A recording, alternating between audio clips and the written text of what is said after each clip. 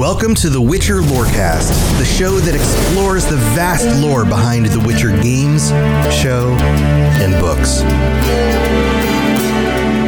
Witchers, welcome back to the Witcher Lorecast. This is your host, Tom, or Robots. I'm here with Toasty, my good buddy. And Toasty, we are talking about the mid-season climax. Is that the best way to call it? This is episode 5 of season 3 of The Witcher. And they did some interesting film stuff on this one. I think it might have been multiple climaxes from how they separated out the scenes, to be fair. Yeah. We do start the scene with kind of a, happy bedtime moment for Geralt. We have several more happy bedtime moments in different locations in the room. Yeah. For Geralt and Yennefer. All right, so we're going to go through it. This is our reaction, some of a breakdown, some of the things that we liked, didn't like, some of the things that worked, that didn't work, some of the things that were in lore and then not in lore. We're going to all of that stuff like we normally do. Toasty, where do we start? Well, we start at the beginning where we see what seems to be Yennefer and Geralt spending some time together after the night's events, which kind of cuts in the weird framing for this episode where we're going to have the intermittent scenes of them having essentially pillow talk about the night's events. Pillow talk. That should be the name of this episode. Pillow talk. Yeah, we'll name it Pillow Talk. Put it on the for Spotify. That's our yeah. That's today's episode. While showing us little like moments, or I guess not little moments, but long moments of the party. Right. And then they consecutively reveal more about some of those scenes than like they go through it like 3 different times and reveal kind of different people's perspectives on scenes and a little bit deeper into a conversation that may have been cut short so that this develops. And initially when we went into this, we were like clearly from the beginning, you're like, okay, this is after a thing happens and we're going to see flashbacks to the thing. And then they started rolling it out like through the first time through. And I became immediately suspicious. I was like, okay, this is how this is unfolding. And then as it worked through the episode, I became more impressed with the way they actually laid it out because I felt like it actually was done very well, even though at the beginning it felt kind of contrived. Yeah. No, I was actually, I thought they did pretty well with how they did this, the layout of this episode. I thought it was neat and a cool little concept. Yeah. All right. So where do we want to start with the details? What things do you want to point out first? All right. Well, of course, Geralt and Yen enter the party for the first time, and we get a nice little Geralt Yennefer little moment of Geralt realizing that Geralt doesn't have a good track record at parties. right. And they're both wearing the weird outfits. Look, we're not going to talk about the outfit. I hate the outfits. I still hate the outfits. I hated the outfits the entire episode. Yeah. It hasn't changed. I don't like them. I just tried to ignore them. But speaking of outfits, we get a nice little scene. And this is actually something that happened in the books is that like there's a moment where Sabrina comes up and she's trying to basically, and of course they do it a little bit differently with here where like she's just got her boobs really pushed up. Yeah, she is wearing like the tightest top you could. I mean, she must have been like, it must have been hard to breathe. Yeah, the amount of like push up going on in that top. Yeah, and it's slightly like see through or whatever. In the book, she's just wearing a straight up see through dress that you can like see everything. Like nothing's hidden beneath the dress. You can see all of it. And it's funny because like Geralt in this little scene kind of hashes out the same way, but he does in fact just like spend time just staring at her chest when she's doing it. And it was just a funny little scene from the book, and I like that they did it where especially when Yen's like don't look and he's just like okay. Yeah, right. It's hard, and it's hard as a somebody who's attracted to women to not look because an attractive woman is an attractive woman too. Right. She was trying to seduce him. She gave him like a mental vision of like giving him a taste, I think were the words said in it. So she's very much trying to seduce him just to mess with Yennefer, though. Apparently everyone loves to mess with Yennefer. Yeah. It definitely didn't seem like she was into him. It seemed more like she was messing with Yennefer by messing with him kind of thing. Yeah, I just thought it was a neat little like call to the book. And like I'm sure there's a lot of stuff here that's actually in line with the books, but like when it comes to knowing the specific political topics that people talked about at this party from the book series, it's hard to remember. I'm sure there's a good chunk of this stuff that was in this episode that was taken word for word, but I would not be able to tell you. I just remember that moment in particular. Right. Then we get the minstrels walking around telling us that all is not as it seems. Yeah, and this will be a theme for the episode with the layout. Every time we come back in, we're going to hear the I guess the opening. I didn't pay attention if it's the opening part of the song with the little the drums or something, like those little or whatever leading into, right. And then they transfer over and it's the all is not as it seems. And they will do this, like you will get this line of the song at the start of every like flashback moment iteration. Every time they go back to the beginning, they play through the moments and add a little bit more. Yeah. It's a cool little, for this scene when we're not yet sure exactly what's happening with the structure of the episode. It's a cool like hint, like, you know, like a subliminal kind of like message to the audience of like pay close attention to this one, right? Because all is not as it seems. Yeah, and so that could have been cool. Really heavy-handed, but I feel like it was light enough that it was the kind of thing some people are going to miss. But if you notice it, and then you go, oh, okay. I think everyone will notice it. I think maybe not at first. They won't notice it on the first round, but then they'll start to realize it because it does, like, the lines come in every single time. Right. Right. And even some of them, like later on, that are a bit more vague and it's harder to hear them, but I still like check to see, like, do I hear them every time? And you do. Mm-hmm. Okay. So, but Yennefer goes over to, I'm blurry. It's all right. I think you're just off center enough that sometimes you go blurry. But so Yennefer goes and talks to Tissaia and Vilgefortz about mending bridges, where Tissaia is saying Yennefer needs to mend bridges with Artosa. I wrote his name earlier. I can't remember. Artorias?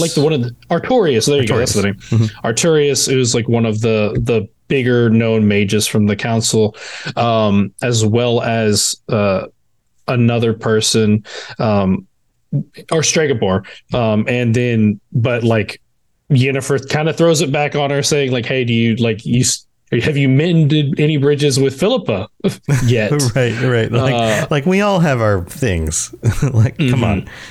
Yeah. And then it kind of cuts over to like the end of Geralt and Philippa's conversation, where Dijkstra walks up and kind of interrupts the conversation, sort of. Yeah. He tells Philippa, like, you're like taking all of the Witcher's time. You should and then says that he appreciates Geralt because that means that Dijkstra is not the only non-magic folk or commoner present. Right. It's like he tries to identify with him in a like. He's trying to relate. Hey, like, we're kind of the same, right? And it's like one, like, that's just awkward. Two, the commoner thing is kind of an insult, and Geralt takes it that way. Like, he's like, I'm just a simple commoner. You have to speak simply. And also, he is magical. He's a Witcher. He can wield a little bit of magic, and he literally has he's a mutant magic in his veins. Right. Like, he's not non-magical. Yeah. In fact, and nobody else anywhere he goes even sees him as being like a commoner in any way. Like he's never included in any other group ever. Yeah. Yeah. And we get like, after this, we kind of get the tail end of all these conversations. Like we get the very tail end of the conversation with Philippa, where Yen tells her, like, thank you for coming tonight. It means a lot. We see Yen like moving on to talk with Istrid, but we don't hear anything that they're talking about. Meanwhile, Geralt's up on the balcony with Vilgefortz, and Vilgefortz is telling Geralt, like, oh, I heard that they used to be like romantic together. I guess first love never does go away. Like antagonizing him a little bit. Well, sowing seeds of doubt, I think, is kind of a way to phrase that. He's kind of saying, like, You really sure about her? She kind of gets around. She's also been with him, like trying to put him on his back foot a little bit. Like, yeah, but why? At this point, we're like, well, why would he do that? What's the point? That's like, this seems like just like kind of unnecessary, like asshole-ish behavior from like, okay. And he seems like, so far we've seen Vilgefortz, he seemed like a pretty like genuine guy, as far as like his relationship with this Hay and whatnot. Yeah, So and as far as in weird. The show goes, he stood with the mages at Sodden. He like we haven't really seen a lot of evidence that we need to be worried about him yet. Yeah. So that we get that, and then move on to the melange, which is a dance between basically all of the significant figures, except Tissaia and Vilgefortz. Apparently they get a free pass and don't have to participate in this, but everyone else is in it. And even Geralt scenes. Yeah, even Geralt, he doesn't want to be. Right. He has to. Right. Luckily, he seems to know all the steps. It's real fortunate. Yeah, that's a little funny. He's asking what the hell the melange is as they're going into it. Right. So, right. But I do really like scenes like this, like these like political maneuvering dances. Mm-hmm. Like this thing that you have to do, and it's like comes off as one way, but it's like the perfect way for you to like network with different people. It's also symbolic of the political dance as a whole. The fact that everybody's maneuvering and doing it, and now they're doing it in real time in an actual dance. Yeah. Yeah. So we get Yin talking to Artorias, and just trying to convince him. She's trying to mend those bridges, as Tissaia said she needed to, and get him on her side. We get I thought it was a weird jab from Kira, because obviously she's still a little upset that Yin like broke someone's neck in her shop and she had to like run away. But like Yin's trying to, make amends there, and like offers to like share a drink with her and they could chat. And Kira says she's trying to get pregnant tonight, which makes me wonder, because as a sorceress, she shouldn't be able to do that. Right. So is that just like a joke to like jab at Yennefer? Because Yennefer's like, her thing was that she wanted to, like she really wanted to be a mom. Yeah. Or like, did they, was the writing, like, did they forget that sorceresses can't? Like, I don't know what. Or are they alluding to a different origin for Kira? Like she became a mage on her own outside of the Brotherhood and all of that. But yeah, I don't know. It's hard to say. As far as I know, for like game Kira, like it's the same thing. Like she's a sorceress. She's infertile. Right. So I don't know. Yeah, it was just thought it was a weird jab, but it was like pointed, and it was such a specific enough thing to say that it brought my attention. I like this next note because you this is a call to Ben of Temeria, one of our patrons and one of our friends. You right here, you can enjoy that small moment of Geralt and Triss. Yeah, so I actually just listened to the Two Girls One Ship episode about Witcher 2 today.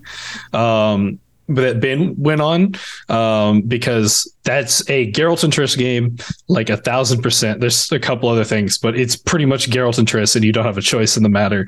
And he's the Geralt and Triss stan. Yeah. So I was like, there you go. You get to look there. There's this cute little thing. Triss is standing next to Geralt. Here you go. That's about as much as we get, though. That's it. Yeah. Right there.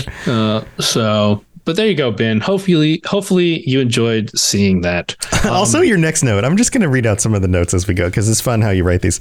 We knew Henry Cavill and Anya Chalotra had chemistry, but damn. What does that mean specifically? So like, there's like the part at the end of the dance, right? Like, where like they have their dancing together, and like the way like how close they are together, and like the way that they're like dancing with each other.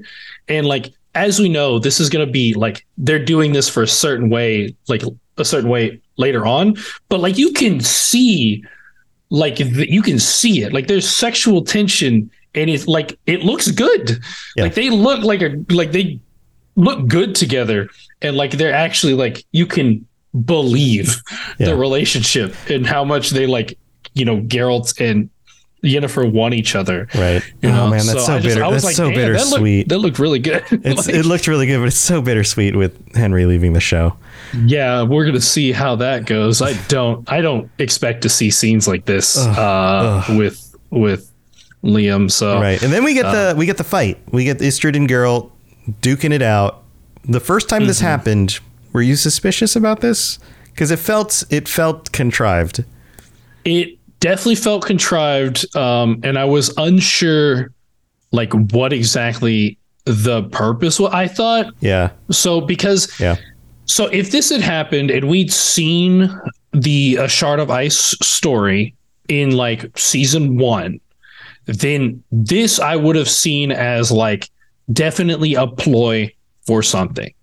But I thought at the first time around to see it, I thought that they were trying to like basically shoe in the Geralt and Istredd stress, tension from the A Shard of Ice story, and trying to put it in here because we had yet to really see it.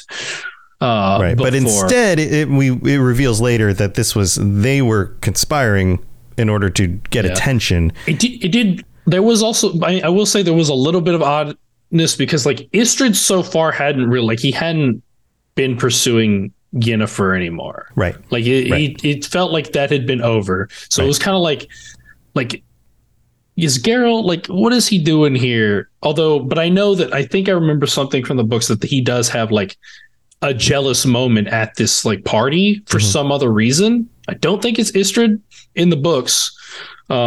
I can't remember what it is though. Right. But I think there is a jealous moment in the books. So I thought that this was like, we do this, but we're going to do it with this person instead. We're going to change it up. Yeah. Right. But Istredd, like as you note here, he holds his own. He holds his own, and we would totally expect that Geralt would just like tear him apart because he's freaking Geralt.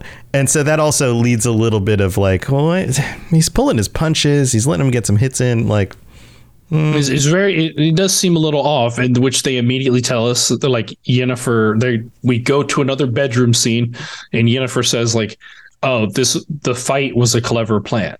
Yes. And it was like, okay, so this was part of the plan. And we move on to like the final speech of the night where, Sisea, Vilgefortz and them are all saluting peace and trying to have a time of peace. And we have Yennefer to thank for this because she's the one that orchestrated this conclave of mages so that we could do this. Right. But that is all very well edited and skips over a lot of other things that happened in the night, which we find out later. Find out immediately after in another bedroom scene that all of it was a clever plan. Right. They were putting on a performance. Right. All right. So that's the early part of the episode. We have to go thank our patrons, but we'll be back and we're going to cover the more fleshed out version of the events and get into a little bit more of the nitty gritty of what was going on. So don't go anywhere. Very well. Let us get this over with. Something has infested my vineyard. Great. Let me go prepare my something oil then. All right, here we are in the middle of the show. This is where we get to thank our patrons. We don't have any new ones this week, so no new patrons to call out, but we still have our higher vampires, Ben of Temeria and Jared M. Thank you so much for your support. And to all of our other patrons, thank you for being here and supporting the show. If you're interested in getting ad-free episodes, helping us out, getting stickers and t-shirts, joining us on patron chats, any of that stuff, then please check out patreon.com/WitcherLorecast for all of that. Also, if you leave a review on Apple Podcasts, we'll read it out on a future episode of the show. We don't have any new ones to read out this week, but just a reminder that I will be out of town this week coming up, so I'm not going to be here to do the patron episode. But Toasty, are you going to get together with the patrons, you think, on your own and just kind of record something? Because July 31st we're pushing back of this month, right? Yeah, so we're good next week. We're good. And then we have the patron chat on July 31st. That's right. I've got a lot of shows, so they all kind of get jumbled up in my brain. It's the only show that works out for this month. All the other shows you have to figure out. It is. So I'll be back before the 31st. So we'll be able to do the patron chat on the 31st. We're just going to miss out on an episode next week. So sorry about that, but we'll be back and we'll be able to talk with our patrons. So if you want to join us, you still have time to sign up on the Patreon and then join us in the Discord chat. You can kind of link up your accounts and then we can be in conversation about what you might want to talk about on the show itself. So thanks to everybody for your support. Let's move on with the rest of the show. You smell of death and destiny, heroics and heartbreak. It's onion. Right, yeah. So as we dive back into the events of this party, we get kind of a more full view of some of the moments that were happening. So this starts off with the full Philippa conversation. Yeah, we get the full conversation with Philippa and Geralt, where Geralt lets her know that one, he like knew about her and like Jaskier and all of them working together, and Philippa reveals to him like, you know, that he really can't trust. I think she's trying to push the idea he can't trust these mages. Not even the food and drink are what they seem. You know, someone spiked the wine with an aphrodisiac earlier in the night. The caviar is an illusion. Everything is real done up and fake for like the presentation of things. Right. So like the food is fake, but the people are fake too. Like everybody's putting on airs. Yeah. Yeah. The real double meaning. And of course, as we get into the more political talks in this episode, that's what a lot of this is going to be. These kind of figures know how to speak and say things while implying or meaning other things. Right. And they're all quite good at it. They have to be, because they run in these circles. She mentions that Codringer and Finn are dead, which Geralt apparently didn't know that Ryance had killed them. And so Geralt tries to pry information from Philippa about the mage, like see if she knows anything, to which she retorts that her lips remained carefully sealed. And then offers to give him an orgasm.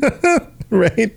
Like just give him one, not like not to sleep with him. Right. She can just cause people to have orgasms. And I was like, okay, cool, I guess cool. That also seems really like, I don't know, without the rest of all that what goes along with that, it seems like sudden. Maybe is that the right word? Like, oh god, okay, this just happened. It would be very sudden, but like yeah, that's that she does. Philippa definitely like uses her like womanly charm as a means of getting things. I mean, like many of the female mages do. Yeah. Sure. Part 2, for the people that are just watching this show, we're going to see just how much she uses her womanly charm to manipulate Dijkstra in their relationship. So that'll be fun. Speaking of Dijkstra, we get his full conversation. Yeah, he walks up. We get the whole conversation, and where it seemed like before he was threatening Geralt to like hand over Ciri or else, he's actually trying to say that Redania is the only safe place for Ciri as the continent gears up for war. You can't trust the mages. Redania is really your only choice. Yeah. And with his big goof earlier, I mean, props to him for actually playing up kind of the rational perspective with Geralt. I mean, it's not going to work, but at least he's trying to appeal to his rational side, which, hey, it's worth a shot, I guess, from his perspective. Yeah. And Geralt, meanwhile, he's he's not really there to listen, because this is still manipulation, and he knows that. Dijkstra is trying to get Ciri into his clutches for power, doesn't actually care about her safety. But he's still distracted because he sees Stregobor, I guess, kind of being he's being a douchebag to one of the help. But what else do we expect from our friend, the douchebag wizard? The douchebag wizard. That's what we named the episode. Stregobor, the douchebag wizard. So he leaves that conversation and just walks straight up to Stregobor, and basically they have a little bit of conversation where Stregobor is being his typical Stregobor self, and has even the gall to say that he's being just like Geralt. He's weeding out the monsters from his home. And it was like, no, you just don't like elves and you're trying to get rid of all of the elves. Right. You've defined like common people as monsters. And so now you're just terrible. Yes. Yeah. But Stregobor is always dressing himself up to be the hero in every one of his stories. Because in his mind, he has justification for believing that they are, in fact, monsters and that humankind would be better without them. So, yeah. So you gotta keep holding on to that racism, Stregobor. It makes us like you even less every single time. Yeah. Except for people who are racist. Do they actually like Stregobor? Like people are in our own world who are racist? I feel like there's a good chunk of like racist individuals that are out here watching the show and don't like Stregobor because he's so against elves and don't realize that they're doing the same thing themselves. Looking into. Right. Yeah. Right. Or the people that watch like The Boys and they think Homelander's like still a hero. No, it's like, but there are people out there like you. I haven't even watched The Boys, but I've seen. You immediately know Homelander's not. Homelander is the racist, psychopathic, power-hungry, most powerful superhero, right? But yet there are people on forums online who think he's the hero of the show. Yeah. And that's problematic. But anyway, so back to things. So we got Istredd and Yen. We got more on their conversation. It looked like maybe it was a moment in the lovers' nook as they whispered sweet nothings to each other. Actually, they're planning. Istredd is informing Yennefer about the missing Book of the Monoliths. You know, whatever, we'll just ignore that. And basically saying that Stregobor has it, and he's planning to use it to banish all of the elven girls that he has abducted into another sphere, just to get them off their sphere entirely. Right. And from the evidence we've seen so far, this seems to track. This seems highly likely to be the thing that's actually happening here. Yes. So we see that, and they're basically trying to figure out, they're like, we need to get someone into his office to find the proof. So they're trying to figure that out. And then we get the moments of like Geralt watching him carefully and the Geralt and Yen plotting the distraction. They're watching to find a moment that they can do something. And they plot at the end of those moments we mentioned before where like it seemed like the sexual tension was high and they were very close to each other. They're actually whispering to each other on how they were going to manage to make this work. And that they even had like a code word for like, you need to get the hell out of it, or in case Stregobor came looking or something. And we see that the fight with Istredd was the distraction. Right. And it works. It works the first time. Istredd agrees into it. They're whispering the whole time and like plotting the fight out as they do it. And then when Geralt backs off and asks for a truce, which is the code word, it means that like Yennefer needs to get out of it, which she doesn't, but whatever. Right. And we see that she has entered his quarters and finds a cabinet and a moth flies off. That is like Stregobor's alarm to go inform him like, hey, someone's snooping in your stuff. Yeah. But while she's in there, she finds the list of names of all of the girls that have gone missing. Right. And like items that belong to them, a necklace that belonged to one of the girls, a mirror that belonged to another one. Right. Which was hinted at earlier in the season with, who was it? Triss finding evidence that things had been taken and the girls were missing. Yeah. So, so this seems again to connect all of this back to Stregobor. Yes, everything's connecting back to Stregobor, and he does show up.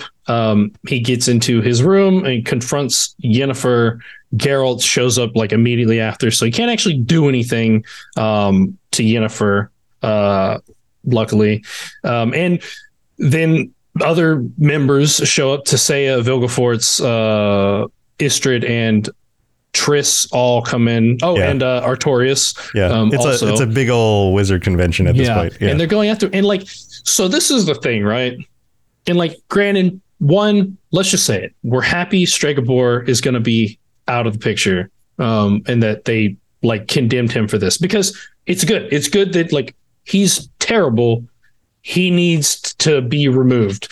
So that's good.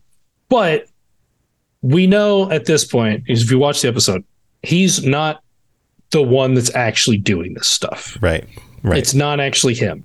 Right. But also, this dude, like, I can't remember the name specifically of the argument. Maybe you can help me out. But there's like one of the like logical fallacies where you attack the arguer rather than it's a straw man. To right. Yeah, right. because right.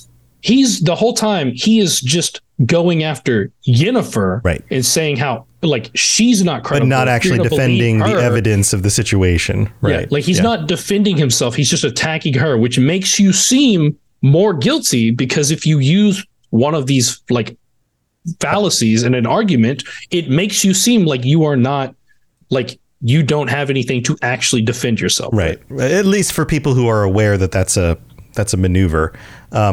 Unfortunately, this actually works a lot in the real world. In fact, people in politics use it all the time. They don't actually talk about the issue. They just attack the other person who has the claim on what the actual evidence is or whatever. This also works in courtrooms, because if you can make people doubt the person that the information is coming from, then the information doesn't feel valuable anymore. But it doesn't matter if Hitler is standing in front of you underneath a blue sky and says the sky is blue. Just because he's Hitler doesn't mean that he's not actually saying the sky is blue and the sky is actually blue. Like if you look at those two things and they're real, they're still real regardless of the person who said it. Yeah. But he's also like, at this point, it was just a poor choice on what to do things. Like, yeah, this could have worked in season 2 when Yennefer but she has since proven that she is the hero of the night. She has garnered the support of all of the members that walked into this room. This is not how you win this situation. If you really wanted to, you don't attack the person who's the hero. Right. Right. But of course, this doesn't work out for him. And he's just racist. I mean, that's really what it comes down to. He's attacking her because she's part elf, and like he's always hated you can't her. Believe her because So it really doesn't, like, whatever. He sucks. So this next line says, "And just when we thought we were free of blood origin." What does that mean? Yeah. So they find a secret compartment in the back of the cabinet, and they pull out what is the Book of Monoliths, and we see that the Book of Monoliths is that weird little freaking tablet thing from Blood Origin that's been like made into a book, and it's like, oh, okay, well, there you go, there's your reference. I mean, I guess I should be grateful that that's the only reference we had to the entirety. It could have been a lot worse, Toasty. It could have been like all over the place. Yeah. So Jaskier doesn't mention it the whole time, and he's supposedly got the story. Yeah. Yeah. So at least we're fortunate for that. So that's good. Okay, so what about Tissaya's bracelet? Because this keeps coming up. What do you think's going on with this? Falls on, like, I guess it falls off of her as she's like leaving the room. Right. Which is one of those convenient like story tropes. Like this is another one of those moments that people, whether it has anything to do with the original books or not, when this stuff happens in TV shows, it's like, this bracelet has a lot of convenience to it, because 1, it falls off conveniently. Yeah. Yeah. 2, Yennefer finds it. 3, Yennefer and Geralt make the decision not to give it back to her immediately, even though they are going to rejoin her out in like the main hall. Right. Right. Yennefer is going to be pulled forward by Tissaia to be congratulated in front of everyone and thanked in front of everyone, which would be a perfect moment to be like, hey, by the way, like you dropped this earlier. Yeah, here you go. After that's been done, but they decide not to do that and hold on to it. So it is very convenient bracelet, but it is a piece of evidence that will lead them to the truth. And I'm sure I think that there's more to it as well. Like, yes. 1, it's a clue, but I also think that like there's specifically something that's going to happen in the coup that like Vilgefortz was using it as like a protective thing for her, or like to keep her safe during a situation. Maybe, or like keeping her safe at it. Because I do believe that like with the story they've done here, that Vilgefortz does in fact love Tissaia. Maybe I'm wrong, and maybe he's just a great actor, but I do believe that, and I feel like maybe there's something protective on it that's supposed to protect her during this thing. Yeah, and because she doesn't have it, something bad is going to happen. because of it. I see. Okay, that makes sense. But we'll see. It's also a little suspicious to get something that's probably magical and to be a mage and not realize that it's a magical thing, or like. But if you give it to your girlfriend and there's like what appears to be a protective charm or enchantment on the bracelet, like, do you question it or be like, okay, like they want to keep me, like it makes sense that true. you would want to keep me safe if it's something like that. If it's more nefarious than that, then that becomes a problem. Like, what if the reason why it's no longer Aunt Seiya and now Yen has it, like if now he can listen in on her and hear something that he wasn't supposed to hear or something, right? Maybe that gives him an advantage. See if it has anything. I may be like looking into it too much, and it may not have anything besides a convenient piece of evidence against him. Something. But I feel like there's something else there. Yeah. Yeah. So now we're back to them in the room again. Yeah. So they're out on the floor. Okay. She's just been thanked. They walk away, and Geralt says, "I love you" to Yennefer. Yeah. And they kiss in front of everyone, which I believe is something. I think I can't remember very like actually specific, but I think that this is a thing from the books. I think so, because her allowing him to kiss her in front of everyone seems very familiar to me. Like it was an important first time kind of thing. Yeah. So, so they kiss, and you see like proud mom to say in the background, which is great. I love that. And she looks over, she's happy for Yennefer. I think that's great. And now we're back in the room. Right. Okay. I did put another note here. Do you want to read this one out? Because you like the way I write things. Ope. Ope. Like the word ope. You never read the word ope. She's horny, must have had the wine. Yeah, because it's an aphrodisiac in the wine, and she basically says like, "I want to get you alone," and it's like, that is, I'm sure, in part of him saying "I love you," but also, I think she did actually drink the wine, and we see her drink the wine, so it's quite possible she has had some of the aphrodisiac. Right, and then your next comment here is Geralt in the bath. They did the thing. Yeah, they put Geralt in a bath. Yeah, Geralt in a bath. Everybody loves Geralt in a bath. It wasn't quite like the season 1 like fan servicey bath that we got in season 1. He looks just more like a wet dog, but it's fine. You know, they've been presumably having sex the entire night. So if he can look like a wet dog, he's allowed. I'm sure he's tired. But they basically they're talking about Philippa, and we get the kind of the last little like flashback scene for the episode where Yennefer and Philippa, we get to see their full conversation. I noticed that Philippa calls her Yin, and she puts like a little bit of like a sarcastic tone onto it, and like Yin is very specifically Geralt's nickname for Yennefer. So it was obviously a dig. To like, I guess maybe the fact that she heard it and she thought it was funny or something, like just making fun of. Sure. But it was noticeable enough because like A Shard of Ice very specifically has a debate between, you know, Geralt calls her Yin, Istrid calls her Yenna, like it's a thing.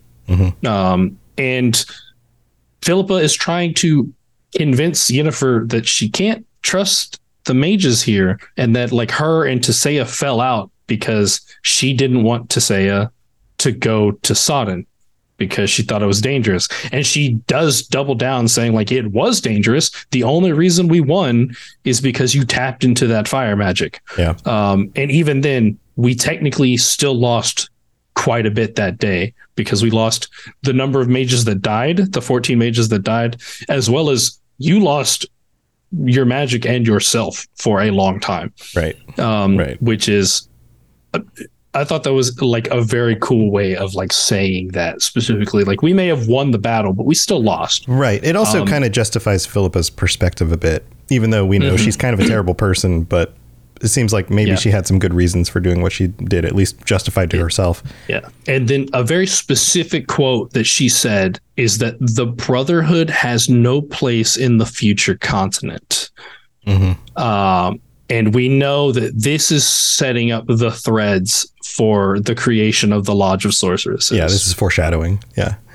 So That was cool. It was cool that they put that in there. Yeah. Your next line, I don't think they had bras like that at this time, but whatever, I guess. I think you're talking about Yennefer. Actual, like, legit bra. And I was like, I think like that other blouse she had, I think what she's doing is she's teleporting through dimensions somehow, maybe using Ceres power and then shopping at like TJ Maxx. I hate it. I definitely hate it. Like, you see, these are the things, right? And, you know, I said I was going to ignore the outfits, but I guess I'm not. But the thing is, right, is that you have all of these like things that you can look at for like outfits that you can use. Yeah. Very specifically, in the situation of this bra, we have The Witcher 3, where we frequently see Yennefer wearing that particular it's like a halter top kind of cover, like corset, brassiere type situation. Right. Right. And historically, thing. You can look back at fashion throughout the ages and from different places and see what fashion existed and what didn't. And so it would make sense to have things that weren't invented within the last 100 years. So like you have this is like, if you want to do a little like scene with Anya Chalotra in a bra, at least use something that actually makes sense rather than like a modern day bra. Yeah, it's a little weird, but so anyway, but whatever. Moving on. So what happens next? So we start to form the connections. That Yennefer mentions Lydia and how, like, you know, poor her. She got something happened to her and she can only speak telepathically to people. Mm-hmm. Right. And Geralt realizes, he remembers that Taryn said the woman with the strange voice. Right. And he realizes that maybe that's who Taryn had been talking about, which we know. I don't know exactly later on, like how it worked out, because we did see a moment with him, like where he was dancing with her and he was talking to her, and like, she obviously wasn't moving her mouth because she can't, like, she doesn't, like, that's an illusion over her like messed up face. And it's unclear whether she was talking to him telepathically and either he didn't pick up on it, or he just, like, maybe because Sabrina did telepathy on him earlier, he didn't think it was out of place. Right. Like these crazy. And we don't know what she says either. Right. So. Okay. But he realizes that, and I guess I said the last flashback, but this is the last flashback. My bad. We flash back to Geralt walking in a little room with Vilgefortz looking at a painting. Lydia like scurries on by after like she like looks like she's about to, sees that Geralt's in there and runs off. And we get a little bit of exposition about the first landing and that how this picture that Vilgefortz is looking at is his favorite painting in the place, and how it like relates sort of to the situation that they're in now, and then proceeds to try to sway Geralt to his cause, which he's pretty vague about, but he basically is saying like you can't entirely trust. Have you thought about learning sorcery yourself? Which is interesting. Yeah. And have you thought about bringing Ciri here to keep her safe? Because this is a safe place to keep her. And meanwhile, he's also trying to draw connections. Like, he was an orphan. Geralt was an orphan. He didn't grow up well. Like, they grew up in a weird situation. Right. And so he learned sorcery so that he could have a modicum of power. Yeah. Geralt learned like how to be a witcher. Like, he's drawing all these connections, trying to relate to him, and Geralt, of course, isn't really biting because it's like. But it's a better attempt than what Dijkstra was doing. Definitely, it's kind of the same kind of thing to say, like, look how similar we are. But he actually has a lot more in common in those specific ways.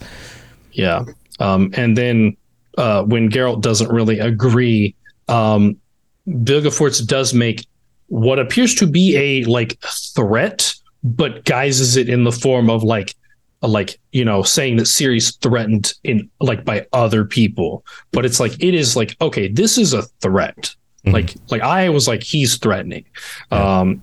And then we see that last little part where he's talking about Istrid and Geralt like walks off. I also would just like to point out the face that Geralt makes whenever Vilgefortz like taps him on the shoulder or like on the back or whatever. He's just like, did you just fucking touch me? Like, right. It was so good. It was an incredible facial expression. It's also one of those expressions you make when you're just totally uncomfortable the whole night and you're like, oh, what is it now?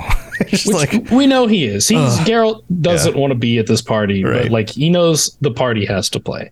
And we come back into the normal time where they're making realizations that they look at the bracelet. They realize that the bracelet is made of a material that can only be found in the mines where Geralt found Taryn and the other girls. Mm-hmm. Mm-hmm.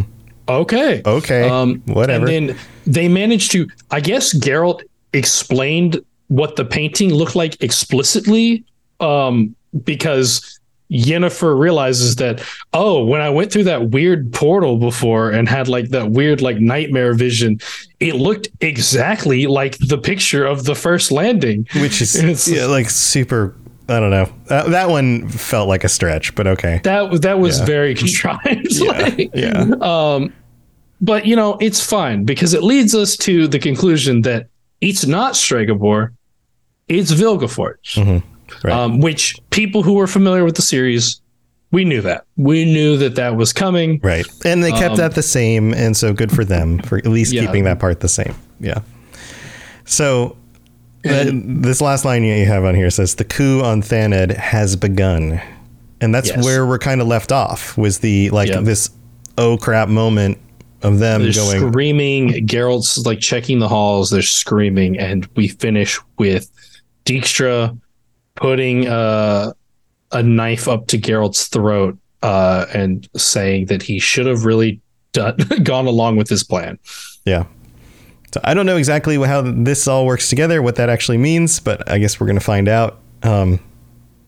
Any expectations? I think this is the beautiful moment. We're going to start the next season with what I would consider a very beautiful moment, which is Geralt breaking Dijkstra's leg. Beautiful moment. Perfect. So that's kind of whenever they encounter each other in the coup, this is where Geralt like destroys Dijkstra's ankle and leaves him like impaired for the rest of his life. Mm-hmm. Like, so this is what because I mean, Dijkstra in this moment, this thing is right. He's politically savvy. He knows what he's doing in a throne room and how to like manipulate like all of those things in his favor. And like part of that makes him cocky to like think that he's also good at other. But everyone does this. Everyone makes this mistake to an extent of thinking that they can go toe to toe with the Witcher. Like, it doesn't matter if you put a knife to his throat. He is still so much faster than you. right. Like before you can comprehend that he's moving and that you should like slice his throat, he's already disarmed you, dismantled your defense, broke your leg, whatever else. Yeah. Like everyone seems to forget that Witchers have supernatural instincts and reflexes. Right. And they use them all the time. Like a dude that can take out monsters is not going to have a problem with a regular person. Which might be, I don't know, like I'm wondering if Dijkstra just doesn't like understand the concept because he does like he goes up to Geralt and like it is weird and like cringy whenever he tries like non-magical folk like commoner or whatever, but it's like quite possible that Dijkstra just thinks that because he's been in this like the throne room so often he doesn't actually associate with Witchers. Yeah, maybe. And like Witchers are much rarer in the Netflix series because there's only the wolves. They don't have any other ones. That's true.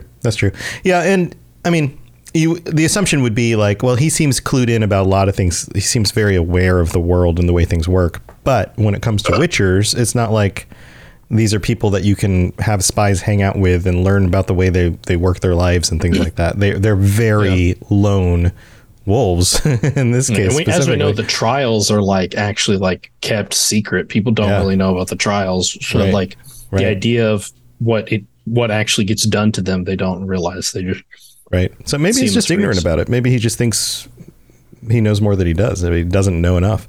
But yeah, that could be it. So I'm interested to see how the season plays out. We've got another week or so before it comes out, and then we get 10 days. 10 days. It comes out July 27th, and then we'll be up on the last 3 episodes. So hopefully, I mean, so far not as bad as season 2. I guess we'll just see where it goes.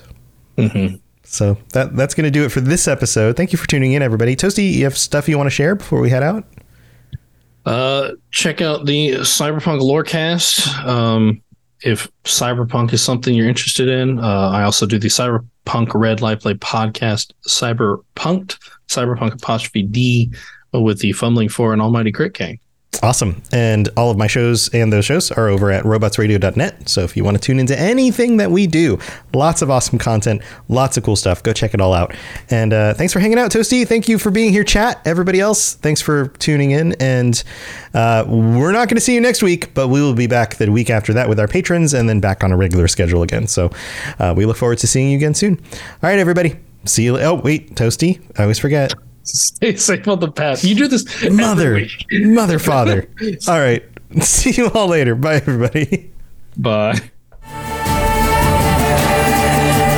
Thanks for tuning into the Witcher Lorecast. We'd love to hear about your experiences with the games and the books and the TV series and all your thoughts on everything. Please check out the Robots Radio Discord and follow us on Twitter at Witcher Lorecast. You've been listening to a Robots Radio podcast. Smart shows for interesting people. Check out all the shows at robotsradio.net.